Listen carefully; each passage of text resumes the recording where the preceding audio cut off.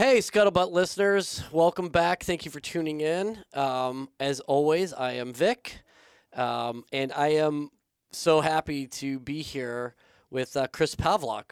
Thank you, man, so much for coming in today. Great to be here. Yeah, this is awesome. An in-studio interview for once. That's right. So the audio for you folks hopefully will be fantabulous throughout this thing, as long as I can keep my voice down and not have it echo too much through your microphone. But hey, man, thank you so much for being here. So Chris is the author of the book From Lawyer to Warrior, and it sort of the subtitle is Failing the Bar, Becoming a Marine, and Finding Meaning. And we're not talking about failing at the bar, which is what many Marines are very familiar with. Right. We're talking about the bar exam to become an attorney. So, and we're going to dive real deep into this book, but just sort of from the 50,000 foot level. Chris, you were a law student and took the bar twice. Yep. Became a ground intelligence officer, then left the Marine Corps, came back into the reserves. Yep. And now you are working on cyber and all things mostly science fiction, as far as I'm concerned, right? Yeah, mostly, you got everything right except the last part is not cyber, but artificial intelligence. Oh, yeah, see, for me, that's cyber. So, yeah, thank you for clarifying. No worries. Yeah, so can you tell us a little bit? I know, again, we're going to just dive both feet into this book, but can you tell us a little bit about, kind of what you're doing now, and then some of the things that, sort of give us that high view of, who you are. Sure. Yeah. So what I do now, I've found myself at the intersection of, I'd say, operations, policy, emerging tech, and the law, right? Or you could maybe even say, and that might be the policy side of things, like intel. So I'm kind of at the intersection of the confluence of those four streams of work, really. And I wrote the book and we can get into this a little bit later on, but I wrote the book as like a therapeutic reason to help make sense of things. And I don't want to disparage the practice of law by any means, because I might be reaping the benefits of having a law degree that I wouldn't get my foot in the door otherwise, right? But it's given me some bona fides to be at the table to discuss, national policy or national security, or how are we going to do these things ethically and within the right bounds of governance and things like that. So, yeah, I'm exploring and I'm working on, how are organizations managing the responsible aspects of AI, the trustworthy aspects of AI, and what does that mean for an ecosystem, right? And what does that mean for the data, the custody of the data, how you manage the data? Do you have to cleanse it and sanitize it? Because AI is one of those things it's reliant all on data. Right? Yeah. So however clean or dirty the data is going to be how well or poorly the AI ML model works and spits out what you want, right? And so I'm in that world, and I didn't expect to be in that world. I'm of a philosophy major by undergrad training, and me too, studying. man. Yeah, so okay, great. yeah. So here we are. I'm fascinated by these ideas from I think from a societal perspective and from a who we are as human beings and how are we integrating these technologies into our society, good, bad, or indifferent, right? And so I've been able to kind of immerse myself, like I said, at that intersection of how these things play together. Yeah. Specifically, I think from, and then this is the Marine Corps background is, the military perspective. And if I could hone even further in the next few years to be at that place where AI is integrated into ISR platforms and or weapon systems. Yeah. In using your law degree, I mean, are we talking about sort of ethical applications as well as practical? Right. I think both. Okay. I mean, because they kind of go hand in glove, right? And you have to, and this is where, again, I'm unique because I can talk from the perspective of being a rifle platoon commander or a sniper platoon commander and what those Marines on the ground need or would like or want from their platforms who are supporting them, right? But then from a legal perspective or policy perspective, I can kind of see at the 30,000 foot view hey, these are the things that are going to hamstring us. And they usually primarily reside in the authorities that are granted, right? Title 10 authorities versus Title 50 or Right. other kinds of authorities that are governing these practices. So, yeah, I guess I'm just unique because I can kind of go from the tactical level and then immediately up to the 50,000-foot view and kind of write about all the things along the way. Yeah. And hopefully, be of value and help people understand, okay, what do we mean by doing this within the bounds of the law? And then what do we mean by doing this within the bounds of ethics? Are those two things different? If they are, how are they different? Yeah. And what do we think about them as an organization when we adopt these technologies? Yeah, that's awesome. And like, especially how, looking at your book, I mean, your career has sort of straddled the Title 10 and Title 50 stuff. I mean, since you basically left IOC. Yeah, it has. Totally. So this is this is totally hand in glove, man. Yeah. So well, that's really fascinating. When we were talking a little bit in the pre-show, but it's like, dude, when it comes to like AI, like my mind like immediately goes to, like Skynet. It's like, all right, so when do we get Judgment Day? Yeah. And many people do, and this is one thing that I've had to do a lot of reading and just a lot of studying on these things and understand, okay, what's in the realm of the possible right now, and what do people want to do? And most people, most organizations, they want to be able to apply these models to a business case, right? We're not going to get into the doomsday machines.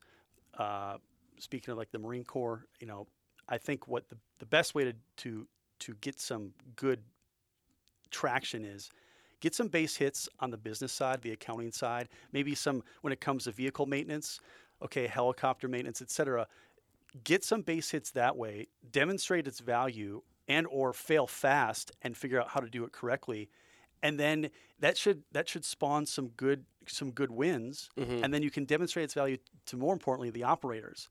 And then, generals talk to generals, right? So the general's going to talk about, well, listen, we have this great ML model that's applying to this problem set. It might be able to do the similar thing, or a similar technology could do similar things for you on the operational side. Yeah. The difference is, and this is where the crux of the ethics comes in, it's one thing to trust an AI model on an accounting sheet, a spreadsheet. It's another thing to trust it when you're in a COC and you're being told that this is a high-valued individual. And how do you trust this surveillance technology that's telling you this, right? Right. If it's an AI ML model that's telling you this, how do you trust it? And that's where, as a rifle platoon commander, I trust my Marines, and as a sniper platoon commander, I wasn't there in the hide with them. They're talking to me from miles away. I had to trust them and know that all the training we've worked on is helping them understand the situation as best as possible to convey that situation on the ground as best they can. It's different now when it comes to machines doing that because I wasn't there developing the technology, right? I wasn't there to determine how these things are being created. Right. Like, I mean, think of like loitering munitions. Right. For example, it's like, well, I mean, the things it's going to do, it's going to operate within the parameters that you give it. And so if you sort of don't label that as sort of a no-go terrain thing on your map, right? And you start having where's the blue on blue start to occur if you have a loitering munition that's stayed on station longer, I guess, than you anticipated or whatever, right? So, and it's just getting that trust developed at the tactical level with these technologies, little bit by little bit. Well, that's fascinating, especially considering like I'm pretty sure that my Alexa and my Roomba are plotting on us. So I'm just they probably are. Yeah. Yeah. Like, careful what you say out loud. They're listening. Yeah. Well, dude, let's dive into your book, man, because this was like such a great exploration, and I hate to be sort of flip it when we start talking about failure, but failure was, I guess, the first domino to fall in your path of resiliency and of really sort of forging your steel.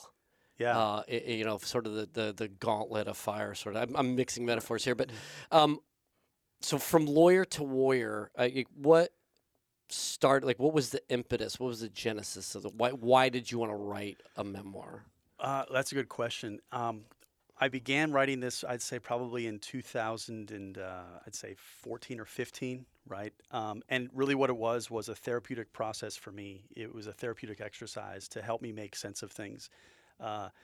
And, you know, I've heard your other podcasts too, and why people write and why people journal, and I think there's a real wisdom to it that I've learned from. And you know, when you're dealing with things like this, and a setback that you just can't explain, and a setback that you just cannot make sense of, you work so hard to do what you're trying to do and to see the results through. And when you don't meet those results, you're like, what is wrong with me? Like, what am I doing something wrong? Is there something wrong with the cosmos? Is there like, why is this not working? And because this isn't a case of you like, well, I sat on the couch eating potato chips and playing Halo all day. I don't know why I'm not. Exactly. Why is this not happening? Yeah. Like you were like really busting your ass. Busting my ass. Yeah. I mean, an analogy would be like if you tell me, okay, it's New Year's and you have a New Year's resolution. I want to lose 30 pounds by June 30th. Like, okay, Vic, what are you doing? Well, I'm running. I'm going to the gym. I'm watching what I eat. I'm getting a good rest. Like, okay, cool. But then on 30 June, you come back to me and say, Chris, I actually gained weight, right? Yeah, like, well, not the good kind. Not the good. All my friends, they're losing weight. All my friends have done what they want to do. Like, what's wrong with this picture? Right? And it was that kind of odd, like what is wrong with the reality I think I'm living in, because it's no longer the case where hard work pays off. And that's what I was trying to make sense of. And the reason I think writing is so essential for these kinds of things is because you're dealing with such complex thoughts and feelings that you need writing to help yourself think, right? It only helps you make sense of things in that way, because you can talk about it with friends, you can ruminate about it by yourself, right? You can have a podcast if you want, but until you put pen to paper, it's forcing you to go logically from sentence to sentence to make sure like you're making sense of things. And then you revisit it a week later, like, okay, well, that doesn't make sense, or where can I really probe and expand into some of those ideas? And it began, like I said, as a therapeutic process for me to make sense of failures, because all told, I failed the bar exam 4 times, right? I've never passed it. And I'm like, what is going on here? So I had to just really think about it and consider, okay, how can I make sense of this? Where have I come? What have I learned from it, right? And then what in this case, how has the Marine Corps been instrumental helping me overcome these insurmountable hurdles, so to speak? Yeah. Right? Yeah. No, it's fascinating, and you're not the first. But it no matter how many times I hear it, I'm just fascinated by the idea that like even talking about something doesn't have the same impact as writing it down. No, like there's right. something about that neural pathway from your brain to your hand that one, I guess, provides physical distance, which allows you to separate from it and really take stock of what it is. But there's something about working, almost like working with clay, like you're really massaging your thoughts. Yes. You're coming up with like you're really working within a narrative space. Yeah. Vice just, hanging out with some of your buds, just, shooting the breeze. Yeah. I can't remember who said it. It might've been someone like Thomas Jefferson said, if you want to, you can think about something, you can, first off, if you want to know something, you read it. If you want to remember it, you speak it. But if you want to learn it, understand, you have to write it. Yeah. Right. And that's kind of how it was, because I could kind of cry my beer all day long. Yeah. But I wasn't going to make sense of this. Yeah. Because again, like you said, it wasn't just like I was sitting on the couch, and then maybe go glance at the study material. Right. I was like working hard for number one, for 3 years in law school. Right. And then the 2 months after that, up through July of 2006, right? Yeah. So that's another job. It's another job, yeah. right? And then this gets back to another thing I talk about in the introduction was, this goes for anybody. When you pursue something with that kind of steadfast diligence, and you basically are sacrificing something time now for results in the future, an ethic emerges, and that ethic is, I'm going to reap the benefits of what I want, and a vision of yourself kind of takes shape in the distant future. Mm-hmm. And you see yourself out there, and it's kind of blurry, kind of fuzzy, some outlines, but the more you work and the more you're diligent and the more you keep, running your 3 miles every day, the more you keep eating well, right? You see the vision of the self that you want. Right, right. And then when that doesn't happen, right, that's what turns on its head this whole notion of like the universe. Reality is not responding to the things I thought were going to like get me through, Right. It just doesn't seem to work. And so that's why I said some of these things were so complex and wrapped up in a lot of emotion, wrapped up in a lot of ego, on my part, that I had to really make sense of, and writing was the only way to do it. Man, that's awesome. Yeah, I as a aspiring writer myself, like I can totally appreciate this. So I mean, did you ever like envision yourself? I know obviously law was obviously that sort of carrot that got dangled for much of your youth, and then there was the Marine Corps. Was there ever thought of like I'll be an author, or like or did after you wrote the book like holy geez, I'm an author now? No, well, that might happen for everyone that opens that advanced copy from your publisher. It was surreal. Like this just happened in December, right? And I got the 50 advanced copies, and it was surreal. But no, I mean, if you would have told me back in 2006 when I was in a bad state of mind, I'll be honest, when I was in a bad state of mind after failing the bar exam, you said, "Oh, don't worry, Chris. You're going to write a book about this one day. You're going to be on a podcast." I would have punched you in the face. Like, like, are you out of your mind? Like, I was just not in that place to even think about it as far as, okay, what can I glean from this? Yeah. So, yeah, I mean, I don't know. I mean, I'm kind of staggered myself when I think about I wrote a book about this, but it was just the natural progression of things. That's really cool. Yeah. And so what was the process like then? I mean, considering you weren't an aspiring author, you didn't have sort of that, you didn't envision that for yourself. Like, what was it like? I think pretty daunting, or it was sort of daunting. Yeah, I didn't go into it with thinking I'm going to write a book. I went into it thinking I'm trying to help myself. And as I put pen to paper, and I think I mentioned this in the very end in my acknowledgments, what I wrote first, in fact, was the impact of graduating from Infantry Officer Course 3 TAC 08. Now, in context, I had failed the bar exam 2006 and 7 back to back. I joined the Marine Corps in June of 2007. A year later, I'm graduating from Infantry Officer Course, like the pinnacle of my experience. It was the most proud moment of my life.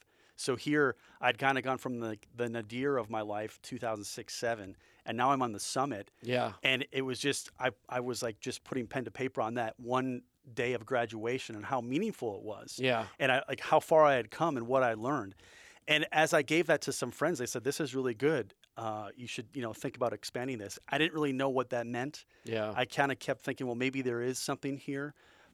But I guess first and foremost, people say, you're your own first audience. Yeah. Right? It was like, I'm going to do this to help make sense of things for myself.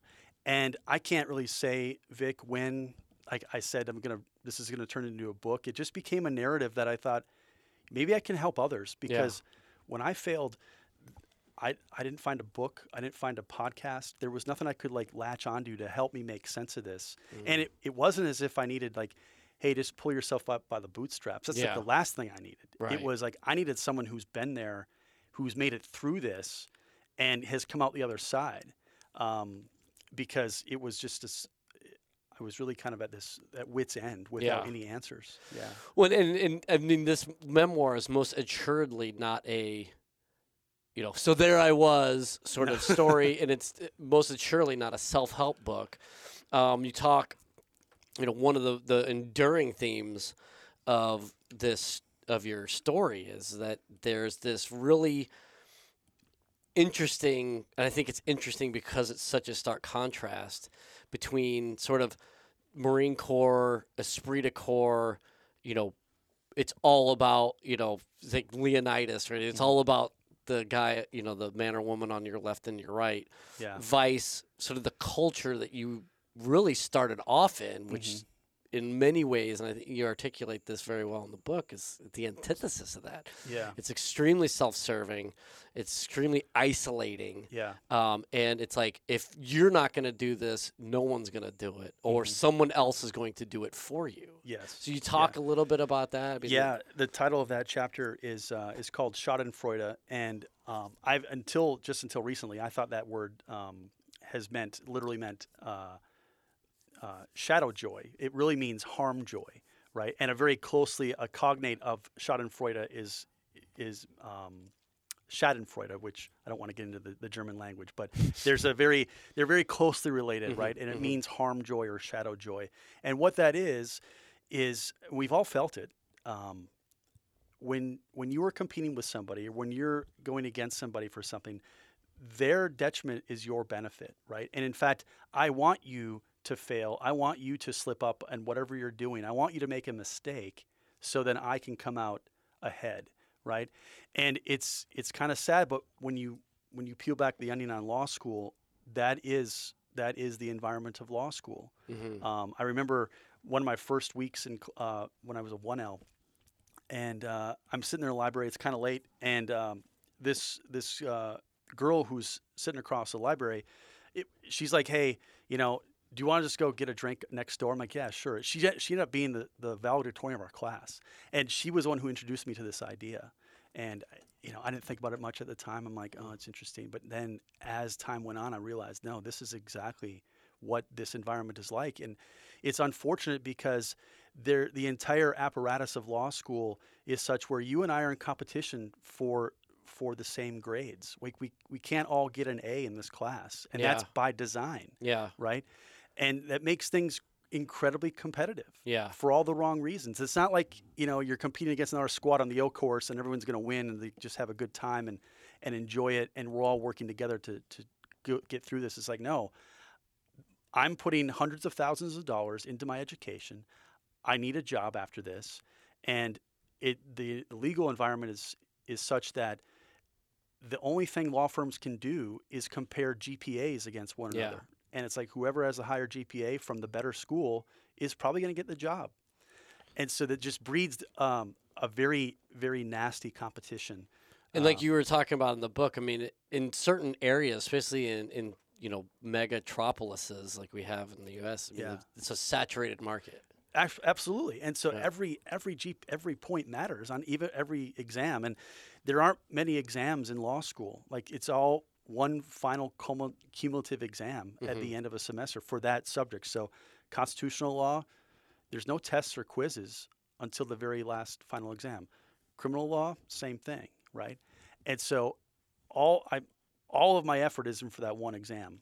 And so I better do well. Yeah. And once those grades are then cemented in place, now I'm in this whatever strata, wherever I fall, right? And it's really difficult to take yourself out of that and jump up to a higher GPA as compared to everybody else, because everyone else is working just as hard as you are, right? And at the bottom line is, like, that's why I called it that title, was because it's just I didn't really see any positives in this when it came to the nature of the competition in law school. So what was that like for you? I know you're talking to your classmate who ends up being valedictorian, who's recognizing sort of this, I hate to call it toxic. My wife is an attorney, but an attorney who left law, so I guess I can't call it toxic. Yeah. But I mean, there is this unhealthy sense of competition that is bred into you or pounded into you from such an early start. So you're recognizing this thing, but yet it's not deterring you. It's not.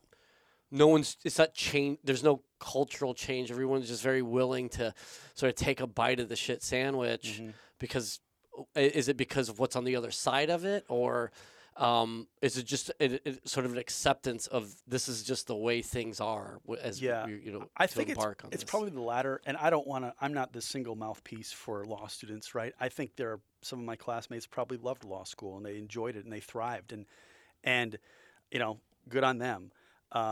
That doesn't mean they weren't susceptible to and beholden to the same kind of apparatus, right? That just was part of the game. Yeah, well, I mean, to thrive in the game, Yeah, you got to play right. the game, And right? and I think some of those people who do well, they're truly maybe destined to be lawyers, right? But you ask, what was their motives? Maybe it was what's on the other side, right? Or perhaps they thought, I'll do this and I'll be done with it. Well, Now, did you feel that tug and pull within you? Because one of the things you mentioned in your book is how it has significant impact on your soul. yeah, Clearly a philosophy guy. yeah, But yeah, that for me that resonates. right.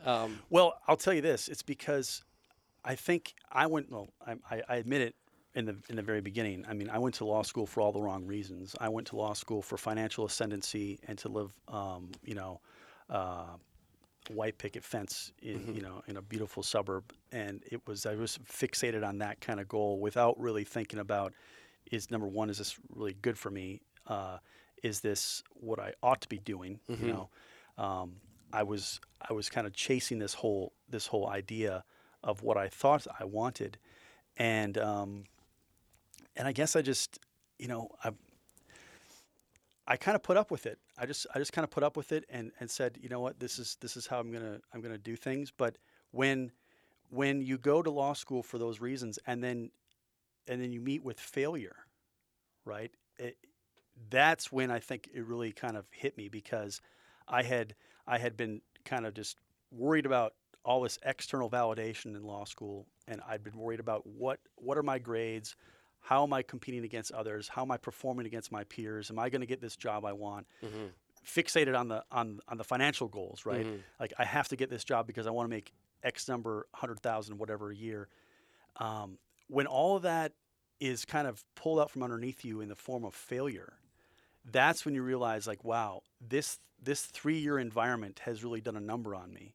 This comparing myself to others, this Schadenfreude has really done a number on me, and I don't really know how I'm going to bottom out on this. Yeah. Because it just kind of felt like this pit that I'm like, I gotta find a way out of this, because I just kept thinking round and round on how I'm a humiliating failure. I'm worthless. I'm not amounting to who I thought I was going to be, and I'm never going to get that pie in the sky job now.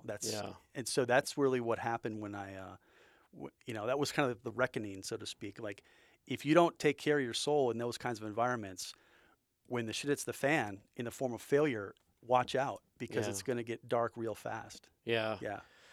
Yeah, and it's, speaking of darkness, I mean, we've had some guests on the show that have talked about, really low points.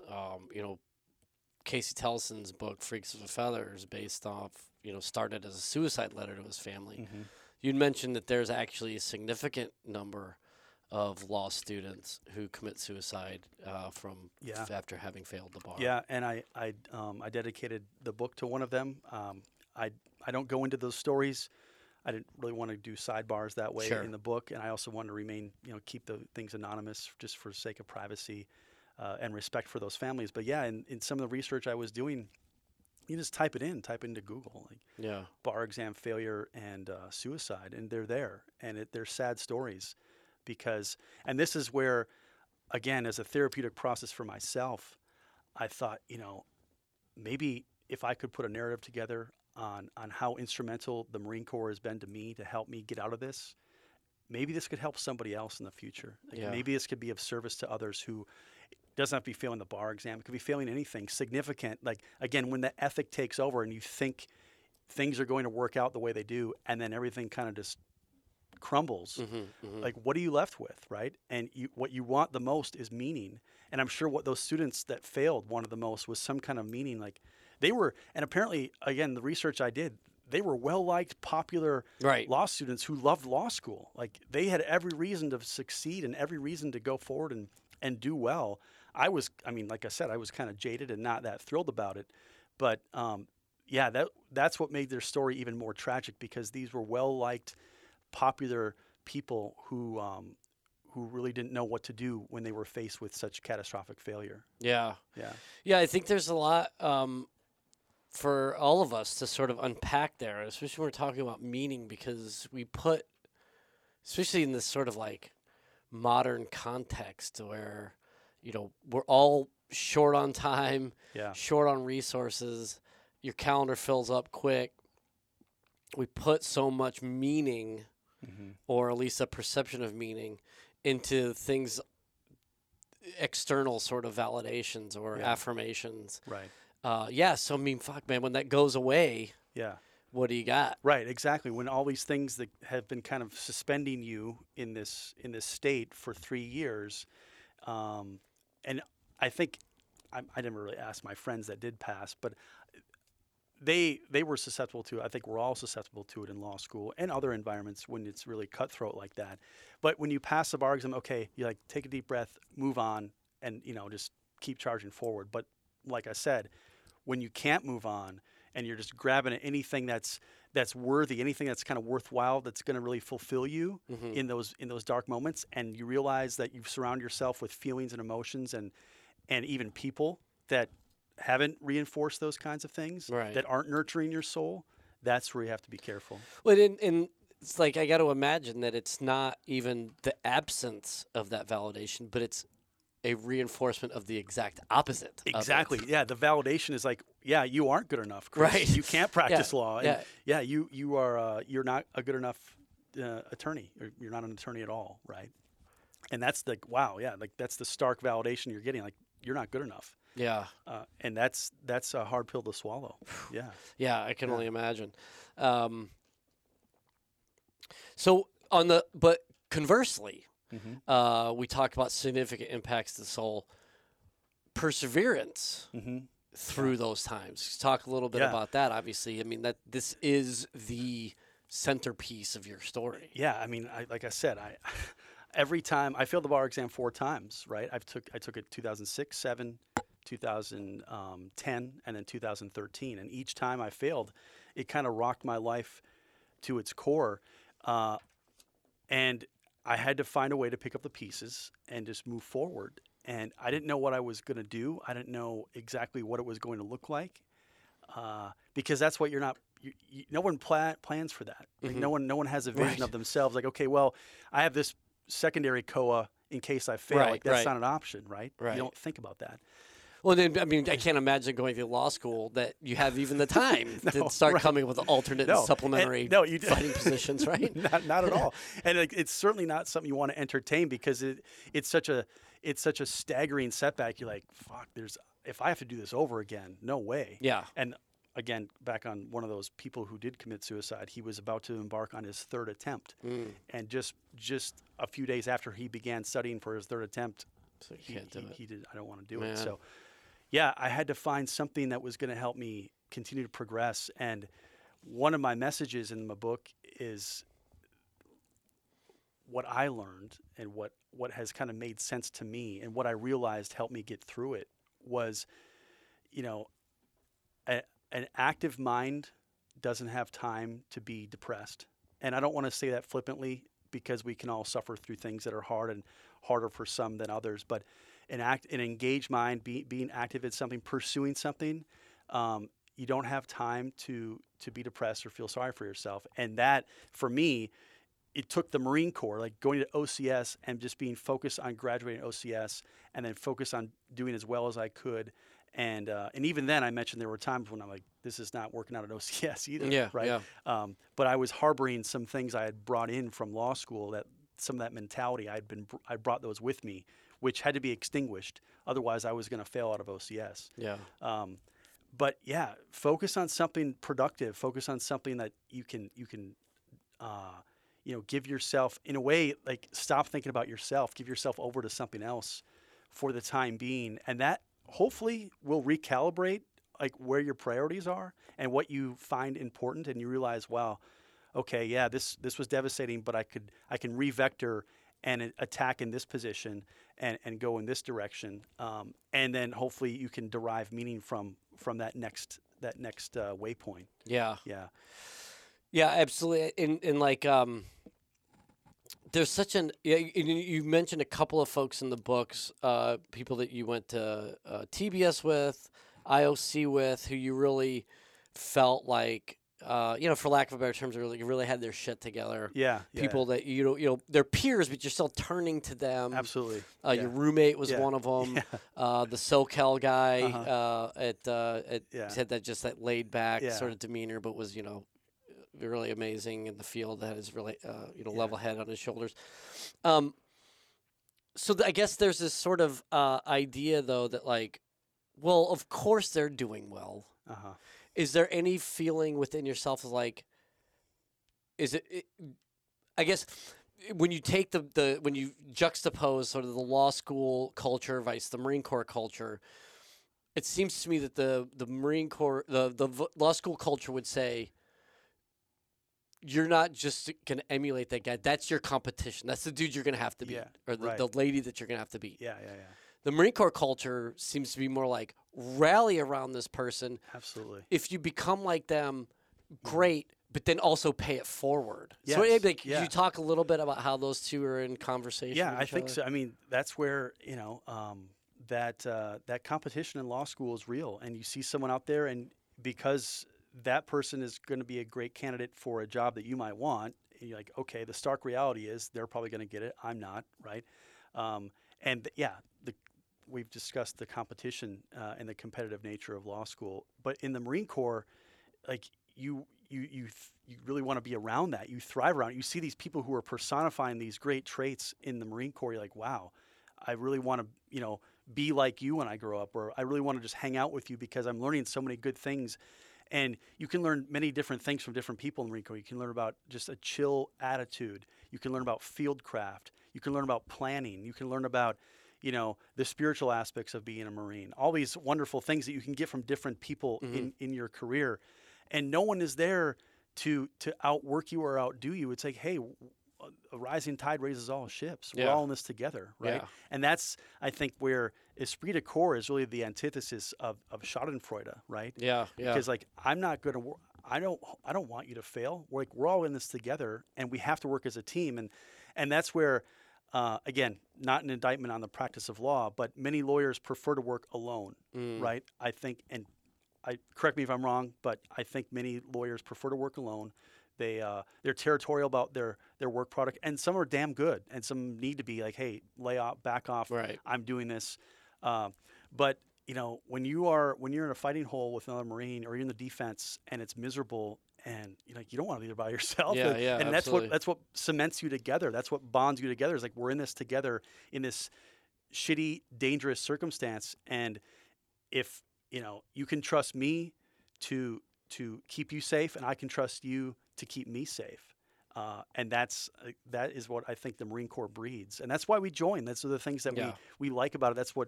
It's a place where we can all challenge each other, but no one's a loser in the bargain, Right. Yeah. No, absolutely. When I was a company commander, we had a really sort of dispersed AO. And so, I mean, my platoons were out like in the hinterlands, alone, and I would say unafraid was what they'll tell you, unafraid, but I'll tell you, the motherfucker's afraid. And rightfully so.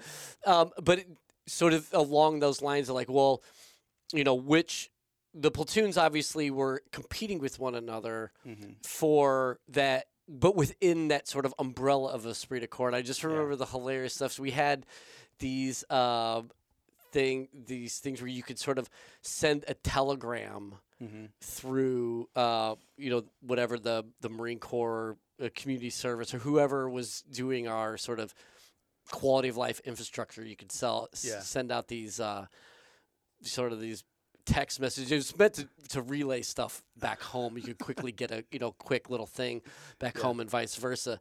But these two lieutenants were doing it to each other. And so there would be like, one guy would find a cache, blow it up, and then next thing, like the next day, the other guy would be getting this little telegram saying like, "Did you hear that, sucker? That was us." And then vice versa. Like, "Hey, did you read it?" Anyways, it was hilarious. And so there is that. I mean, because clearly the Marine Corps is a competitive organization. Absolutely, right. But it's so different than this like isolationists would be completely discouraged. Right. And weeded out is what you talk about at OCS. That's what you do at OCS. Like, we have to weed out the individual, right? And there's a reason for that, because the ego is going to get people killed. The bottom line is ego gets people killed, right? And I don't want to speak romantically about it, but that's what can happen if someone's self-interested and not going to look after what they have to do, or not going to stand post the way they need to stand post, etc. Right? And so, yeah, it has to be like just weeded out. Yeah. As well as possible.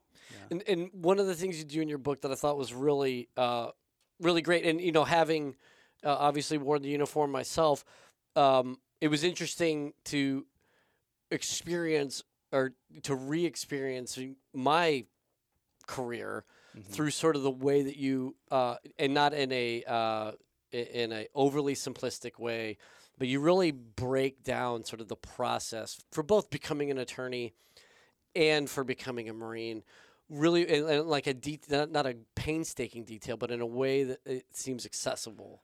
Yeah. So I really did appreciate that about the book. And so as we're talking about that cultural shift, like, could you walk some of our listeners through what that was like? Like, so first off, you're an older candidate. Yeah, I was. I didn't go to OCS till I was 28. Everyone asked me if I was a prior. I'm like, no. Why do people keep asking me if I'm a prior? Right. And then I realized why. Yeah, that's right. Yeah, I mean, for a 21, 22-year-old, a 28-year-old at OCS is like, what the hell?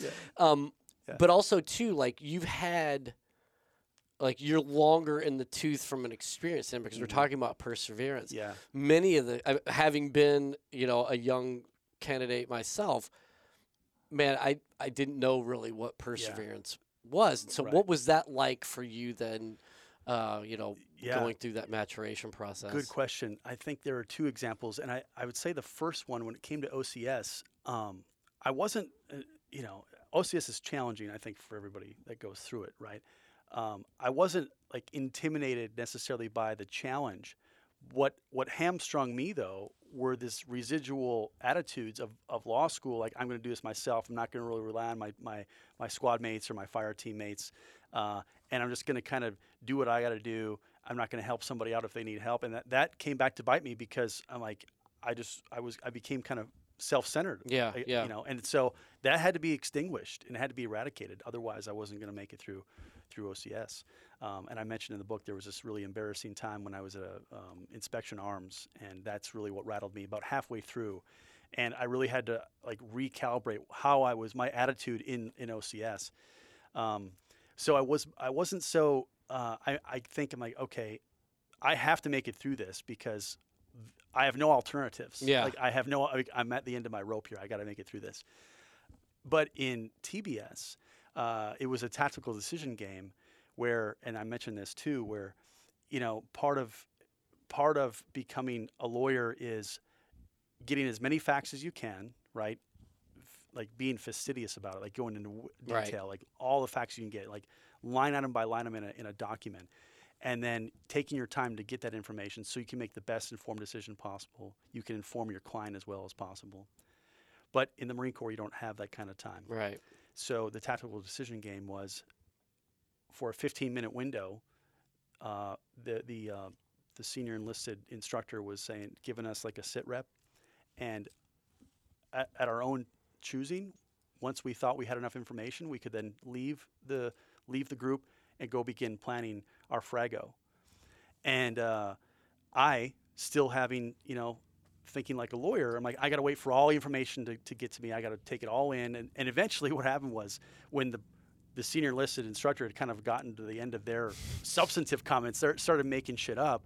I'm like, okay, now I can go. Well, by now I like 2.5 minutes left to plan my frago. Nothing, right? Yeah, nothing. yeah. And so who do they call on? Hey, Lieutenant Pavlak, what's your plan? I had nothing, because I was fixated on absorbing as much knowledge as I could, wasn't comfortable with the 70% solution, right? Mm-hmm. That's where, when I really distill some of the things down about like what's cultivated in law school, and I mean, we want our attorneys to be like, wait, that's not a disparaging remark against attorneys. Right. Like, we want our attorneys to know their shit and to have every single thing uncovered. The Marine Corps doesn't have time for that, right? You don't have time when you're taking contact to understand all the complexities of what's going on. You have to be decisive. So I had to kind of unlearn some things that law school had really galvanized. Yeah. Yeah. Yeah. And so you go, so yeah, we talked OCS, TBS. You then go to ground intelligence officers course. Next thing you know, you're a Fleet Marine, 2.5. Right. 2.5. Yeah. Nice. Yeah. Yeah. There's something going on with our programming. We have all these 5th Marine guys coming Oh, on. really? Yeah. No, and having been attached to RCT 5s too, it's like it's in the blood. Maybe it's something I haven't totally dialed in on myself yet, but there's so much, I guess. Quick transition. You'd mentioned, you started the writing process because you went from like this extremely low point to, one of the most fulfilling things that you've ever done in your entire life. Now you're in the fleet. Now you're living it. Yeah. So what was that like now? Because most ground intelligence officers, for our listeners who don't know, show up as in the intel shop, the They S2. do. That's right. Either as the S2 or the S2 Alpha. Exactly. The Deuce. The Deuce. Yeah. You Yep. find yourself as a platoon commander. Yeah. My battalion commander, he said he loved the ground intel guys. He just loved the ground intel community. He had come from a recon community. And so I show up not really knowing, what to expect. The whole thing was kind of surreal. And because I'm at 5th Marines, for all the 5th Marine listeners, like they put the French Fourragère on your left shoulder. And, he said, let's make it official. So, and we just got to know each other. We had a conversation in one of his offices. And I told him a little bit about myself, where I'd come from, and a little bit of my story. And he's like, "Well, there's a vacancy down at Echo Company. And they had just come back from a MEU in Jordan, and so he's like, there's going to be a vacancy down at 1st Platoon. Do you think you want it?" I'm like, "Sure, yes, sir, I'll take it." And that was how it happened. I mean, it was just I got extremely lucky that there was a vacancy coming up, and he thought I would be the right fit for it. So I'm extremely grateful for that opportunity because, I mean, the normal pipeline for ground intel is you go to infantry officer course so you can become fluent in those kinds of tactics and understand what a battalion commander is thinking about. But really, it's like, okay, how can you inform his situational awareness about an enemy's most likely or most dangerous course of action? Right. And that's why you have to be fluent in those infantry tactics. But you're really not going to be able to be a rifle platoon commander. That's a rarity. Yeah. But sure enough, that's what happened. So I find myself at Echo Company, 1st Platoon. And that really, I think it's one of those things where I guess, and again, putting meaning to these things and trying to make sense of it all is exactly what I needed, in the sense of like where I'd come from and the mindsets I had been harboring for so long. Really had to just dissolve. There's really no place for those things in a rifle platoon at all, especially as a platoon commander. Like, there is no place for selfishness. There is no place for woe is me, right? You have to be a good example, a good leader. People are looking to you all the time for your example and your leadership. And so you have to really overcome all the things that you might be harboring and just get rid of them. Yeah. Yeah, absolutely. And and I think there's something with that. I mean, I think probably a lot of prior enlisted guys sort of embody this as well, but you having just that more life experience, and that you have persevered through tremendous failure, crippling to some, and yet here you are, as a platoon commander. You eventually take over a scout sniper platoon, a stay platoon, and so I think that there's a facet there where you're able to, and even maybe you weren't doing it consciously, but you're still able to apply those lessons and have that humility. To understand that transformation has occurred. I think there were a couple things. I was wise enough to know. Say wise. I was smart enough to know. Okay, I guess this goes from life experience, because, like I said, I was 28, 29 years old when I'm taking over the rifle platoon, and so I'm as old as the the company commander almost, right? Yeah, Mine yeah. mine happened to be a prior, so he was a bit older, but I'm almost as old as the company commander. At TBS, I was older than my SPC, technically, Yeah. right? But yeah, there was this, I guess, sense of like, okay, I know enough to be dangerous here, Hmm. but I know what I don't know, and I'm gonna have to like rest on the experience of my senior enlisted and my squad Yeah. leaders. I have to like, and we had been warned enough many times at TBS and IOC, like these gung ho lieutenants who think they're the second coming of Patton, and they say I got this, and they come up with this grand plan, but things fall apart at first. You know, something happens and things fall apart, and they stubbornly will adhere to their plan despite things just going Yeah. sideways. And I'm like, okay, I know enough to know like I have Marines here who have been to Iraq, who have been to Afghanistan. Why would I not leverage that Yeah. experience, right? I mean, that just goes like, I guess I thought it was second nature, but Mhm. I realized no, like maybe that was my maturity coming through. Where, like I have to just leverage the experience that's in front of me. I'd be stupid not to. Yeah. Yeah, I think too, like having persevered, there's definitely also that it's sort of like you don't grab the hot pot because I grabbed the hot pot, and I got burned. yeah, right. So same thing. Like I'm going into this really uncertain situation, Hmm. kind of like you said.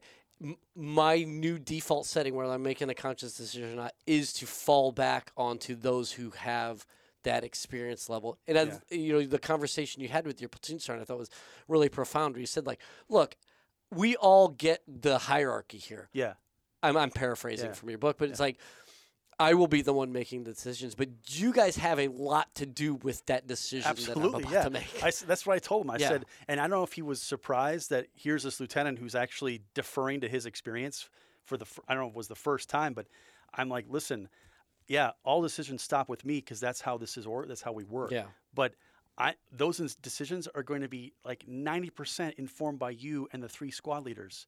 Like you guys have been doing this for 10 years. Yeah. I just showed up last week. Who Yeah, am I? right. Who am I? Right. Yeah. And yeah, Let's TBS. still figure out which yeah, gate to go exactly. Yeah. And TBS and IOC are wonderful schools, but like there's no replacement for real world experience. There's certainly no replacement for combat, Mhm. right? Where these men had been coming from. So of course I'm going to leverage what you have garnered over the last decade of experience. And yeah, you guys inform me about how you read the tea leaves, and if I disagree, I'm going to tell you, and we're going to go with my decision. But if you can give me a defensible reason as to why we're doing this, absolutely we're going to do this because that's why you guys are here. Yeah. Yeah. Absolutely. And then too, like, it also, I mean, it speaks so much to where you started and then where you were at the time, because when these guys decide to, like, it's not lat move, but to shift over to support 3.5's deployment, Yeah. they come to you Yeah, rather than yeah, just submit the paperwork and then adios muchachos. Right. I mean, they didn't really need my permission, but Right. they just did it out of respect and just letting me know. And by now I had the snipers, and they came to me. There was like, how many were there? Like I think 6 of them from the whole. We only had like 24 Marines in the sniper platoon, and then now 6 of them are about to go. So now I'm down to 18, right? Mhm. But I couldn't really tell them no, right? And they wanted to get in the fight in Afghanistan, and I'm like, yeah, I'll do, like, give you guys props. This is fantastic. I can't stop you. Thankfully my chief scout stuck around, the platoon sergeant stuck around, and we were able to have a few sniper screeners to get a few more guys in the platoon. But yeah, it was. But you've fostered that sort of that cooperation, and again, going Yeah. into that esprit de corps vice Schadenfreude. Yeah, like, I hope so. Yeah, I hope I cultivated that. Yeah. And then one of the I was in the this is a bit of a sidebar, but when I was in the sniper office one day, Sergeant Tani comes in, and he told me that he was working hard with his platoon over in 3.5, because at 5th Marines it's all in the same. The one battalion headquarters is not far from the other, so yeah, it was all pretty close. And he just wanted to come by and say hi. I hadn't seen him in months, right? Because I had given the rifle platoon over to a new lieutenant when we were still in Okinawa. I take over snipers in Okinawa, and now we're back at Camp Pendleton, and this is probably April now. basically took over snipers in December. So 4-5 months later, I'm in the sniper office, and in comes Sergeant Tawney, just catching up. Wants to pass word that that his wife was pregnant, and he was looking forward to his deployment. Yeah. So I hope I cultivated some good camaraderie there. Yeah. And among my platoon sergeant and my squad leaders, and maybe all the other Marines that were there as well. But yeah, so who knows, right? Yeah. Who knows? Well, Yeah. I mean, that's definitely seems to be. I mean, especially for Marines to do things they don't have to do. Yeah. That says a lot about you, because there's a lot of other things Marines would rather be doing. So, Yeah. so then I guess fast forward, then you come to your end of obligated service. Mm-hmm. You decide to stay in the SoCal area, Yeah. and you just talk us through. More. It's a tumultuous transition. Yeah, yeah. So one thing I didn't include in there was a deployment I took to Africa. So Okay. we were on the 31st MU as a rifle platoon. At the end of it is when I take over snipers. Right. When we come back, just before our post deployment leave, at our actually post deployment libo brief, our battalion commander announces, "Hey, we're going back to Okinawa, back to the 31st MU in a year's time." And that's when we had this massive migration Yeah. out of 2.5 into 3.5, because Marines are like, "Fuck this! Yeah. I want to get in the fight." And so an IA billet came down to 5th Marines to go to Africa, and so I took it. And so I go to Africa from July of 2010 until January of 2011. And yeah, I decided to get out, and through some friends, a mutual friend that from Minnesota introduced me to a family in Los Angeles, and that family had decided or the father and son of that family were going to do a startup, kind of gather a few different friends and experts, and we're going to go pursue this startup in e-commerce and social networking, kind of a confluence of both those things. Well, they wanted, because I could write well, and because I had a legal background, like, we want you to write the business plan for this. And so I throw all my eggs in one basket. I actually turned down a job, a real paying job. I turned it down to go pursue this. And I was really naive. I speak about maturity, right? Like, I probably should have been a bit more mature as I entered that whole equation, because I was so naive about how fast we're going to get in, either angel investing or some working capital, which never came, right?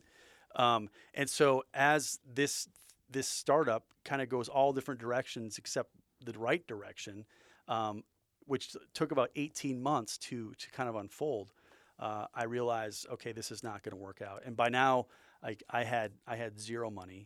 I Like, was literally zero Yeah. money. It's not as if I had like $5,000 in the bank or $10,000 in the bank I wasn't going to touch. Right. I had zero money, and I took a job. Thankfully, again through some friends, I got a job working at the W Hotel in Hollywood as a security guard. Like, I'm holding doors, and I'm just making sure people are safe, and just being that guy in the corner with the earpiece in, and doing that. And it was terribly unfulfilling. It was terribly, like, humiliating, because here I'm like, okay, I have a law degree. I'm a Marine officer. I've done some good things in the Marine Corps I'm proud of, and I'm holding doors for these 20-year-old, partiers. Yeah. Yeah. So that was another humbling experience. But I had to do something. Again, hopefully, and this goes, I'm not going to lie, because there were aspects of that financial ascendancy that I had wanted way back in law school. They kind of crept in again, because here I am in the upper echelons of Hollywood. Yeah. I'm hanging out with movie stars and music producers and musicians. I'm like, of course, like, this is destined to work. This must work, right? Yeah. Like, it's Here, just I'm back. I'm back, baby. Yeah. And now I have, like, this, you could call it, I guess, this get rich quick thing that maybe is actually going to work, because I'm now, again, in the upper firmament of Hollywood, as if it's just going to happen as a matter of course, Right. which was another stupid, naive belief. But that's what I thought. And it's hard to walk away from these meetings when you're starstruck. You're hanging out with these movie stars. You're kind of starstruck with meeting them, that the fact that you're there almost gives credence to the fact that this is going to work, right? Even Yeah. though it's just as far removed from actually happening. It just kind of, it blurs you to what's reality. Right.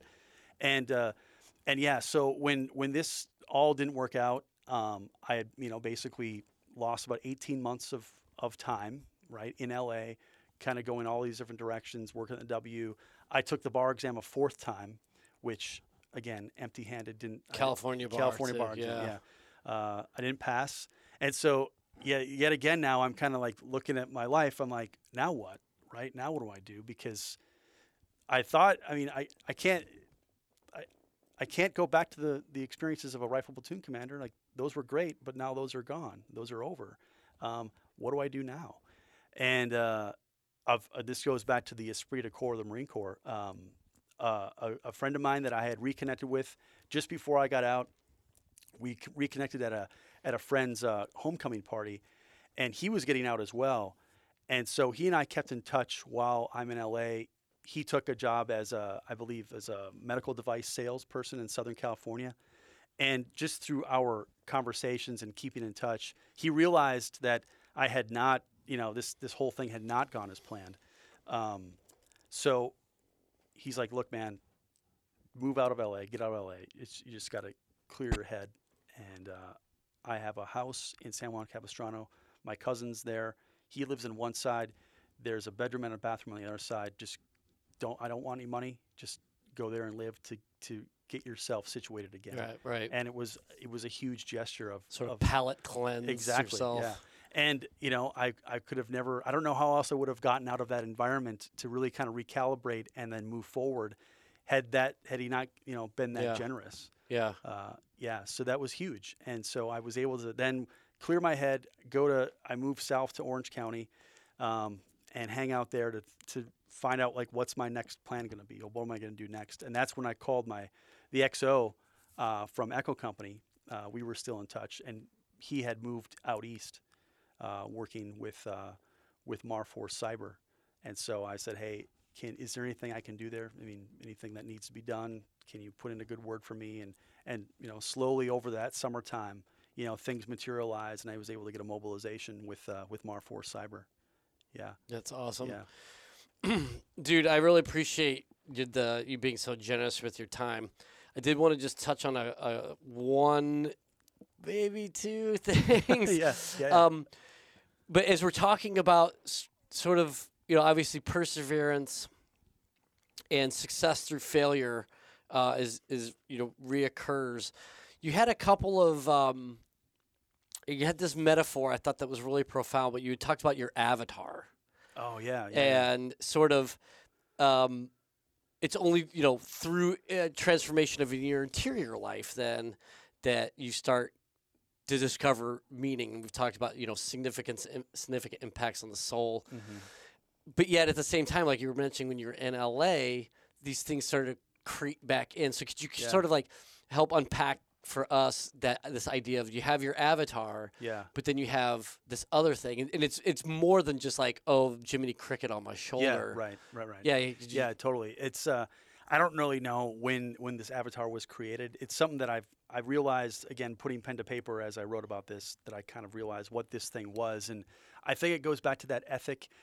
The avatar for you would have been, okay, Vic Rubel, 6 months hence, 20 pounds lighter. Okay, now you have an avatar, and he is going out running this fast. He's lifting this much weight, and he looks like this in the mirror. All these things, right? So you have this vision, and the more you feed that idea, the more real it becomes, so to speak, right? And so I had created this avatar of myself practicing law in in New York or San Francisco, making $500,000 a year, living in some high rise, right, and then buying a house in the suburbs somewhere. And the thing is that the problem with the avatar was, like, number one, it's a completely fictitious thing, right? But nothing that I did in real life would ever amount to my imagination, creating my avatar. So the avatar kept moving the goal. It was a standard that you could not live up to. Precisely. So it was this unreachable standard that I kept comparing myself to, right? So I talk about a success narrative versus an excellence narrative. Yes. And, I think we can all, and I say success narrative is usually retrospective, external. You look back on your life comparing your achievements to others' achievements, right? And that's a negative kind of a thing. It can leave you, empty-handed. But be careful, because I was comparing myself to my avatar. Right. And like my avatar was always more successful than I was, right? Because I created him, and he was just this imaginative thing. It's such an interesting thing because obviously you created him, so that's an internally generated stressors. Yeah, right. But it's completely. It only takes form in the external. Exactly, right. Like, yeah. There's nothing from the inside that validates that. No. It's, all of its validation, but yet it's created from inside of you. It was kind of a weird meta. Weird, moment. yeah. It was very meta. And it was one of those things where I'm like, yeah, because I was already, you can already kind of be saturated with all the comparisons in your life to, keeping up with the Joneses. Sure. But the real danger comes in when the Jones is inside your head and you're like, why can't I, and again, it came down to why can't I pass this damn test? Because my avatar did, who's living, a high life in New York, right? And that's where I just really had to be careful with that and extinguish that. But again, when you get exposure to things like the upper echelons of Hollywood, right? All those feelings kind of creep back. You're like, well, maybe this is possible. Maybe my avatar really, maybe there is something to be said about this. This is actually something I can achieve, right? Yeah. And so, so the contrary to the success narrative is the excellence narrative, which is, the excellence narrative is don't think about things external to you. Think about things that are internal, and compare yourself not to somebody else. Compare yourself to what your potential is, right? And who you were yesterday and who you are today and who you might be tomorrow. That's how you base excellence, or how you should measure excellence, right? Because you're always going to come up short on the success narrative. It's just you're always going to be frustrated that way. And doesn't the excellence narrative sort of fit also more neatly into the esprit de corps and like really appreciating and cultivating those to your left and your right? Absolutely. Vice putting it all on your own shoulders, like, man, I did this, baby. Right, exactly. Yeah. And everyone's trying to achieve the goal together, and work together to achieve that common goal, that common end state. Yeah, it's absolutely. It hopefully reverberates across the team, right? That everyone's working on this together, and we're all in this together, and we're going to help each other out pursuing these things and achieving these goals. Yeah, and it's not this sort of transactional, like, well, I need this guy for this, or this gal, or this person for this time being, so I could get to this next thing. It's like you said, well, let's all just do it together. Right. Exactly. And I need you. You need me. Right. And yeah. Exactly. And that's this again, the simple distilled down. There is this individuality that's kind of cultivated in law school and in legal practice, not disparaging attorneys. I'm just saying, like, there is this individuality that really kind of carries the day, but that does not work in the Marine Corps. It can't work, because you're not going to have one person, go repel the enemy. Like, you're going to have a squad, you're going to have a platoon, you're going to have your whole battalion doing these things nested together. Within a campaign. Exactly, right. That has working together and cooperating together to achieve the goal. Yeah. Right. Yeah. Dude, Chris, man, this has been awesome. I could probably sit here and pick your brain, for another 2 hours. But, man, I just thank you so much for coming down. Thank you. Making the trip and talking to us about your great book, From Lawyer to Warrior. Chris, where can we find you? You can find me on lawyertowarrior.com. I have a page for the book. I have a Facebook page also, Lawyer to Warrior. And I have a LinkedIn page, although I'm not going to give the address right now. You can find it. We'll put it in the show descriptions if you want us to, yeah. But lawyertowarrior.com, as well as a Facebook page, Lawyer to Warrior. Yeah. Yeah. Well, I mean, folks, take a literal and a figurative page out of this playbook. This is really great. Thank you again so much for being here. And dude, we'll be in touch, and you're in the area, so let's stay in touch, and maybe we'll get you back on. I'd love to. All right. Yeah. Awesome. Thank you. All right. Have a good one. Scuttlebutt is a production of the Marine Corps Association. I am William Truding, but you've also heard the voices or contributions of Vic Rubel, USMC retired, Nancy Lichman, or Ty Frazier. The opinions expressed in this episode do not reflect the official stance of the Marine Corps, DoD, or Marine Corps Association.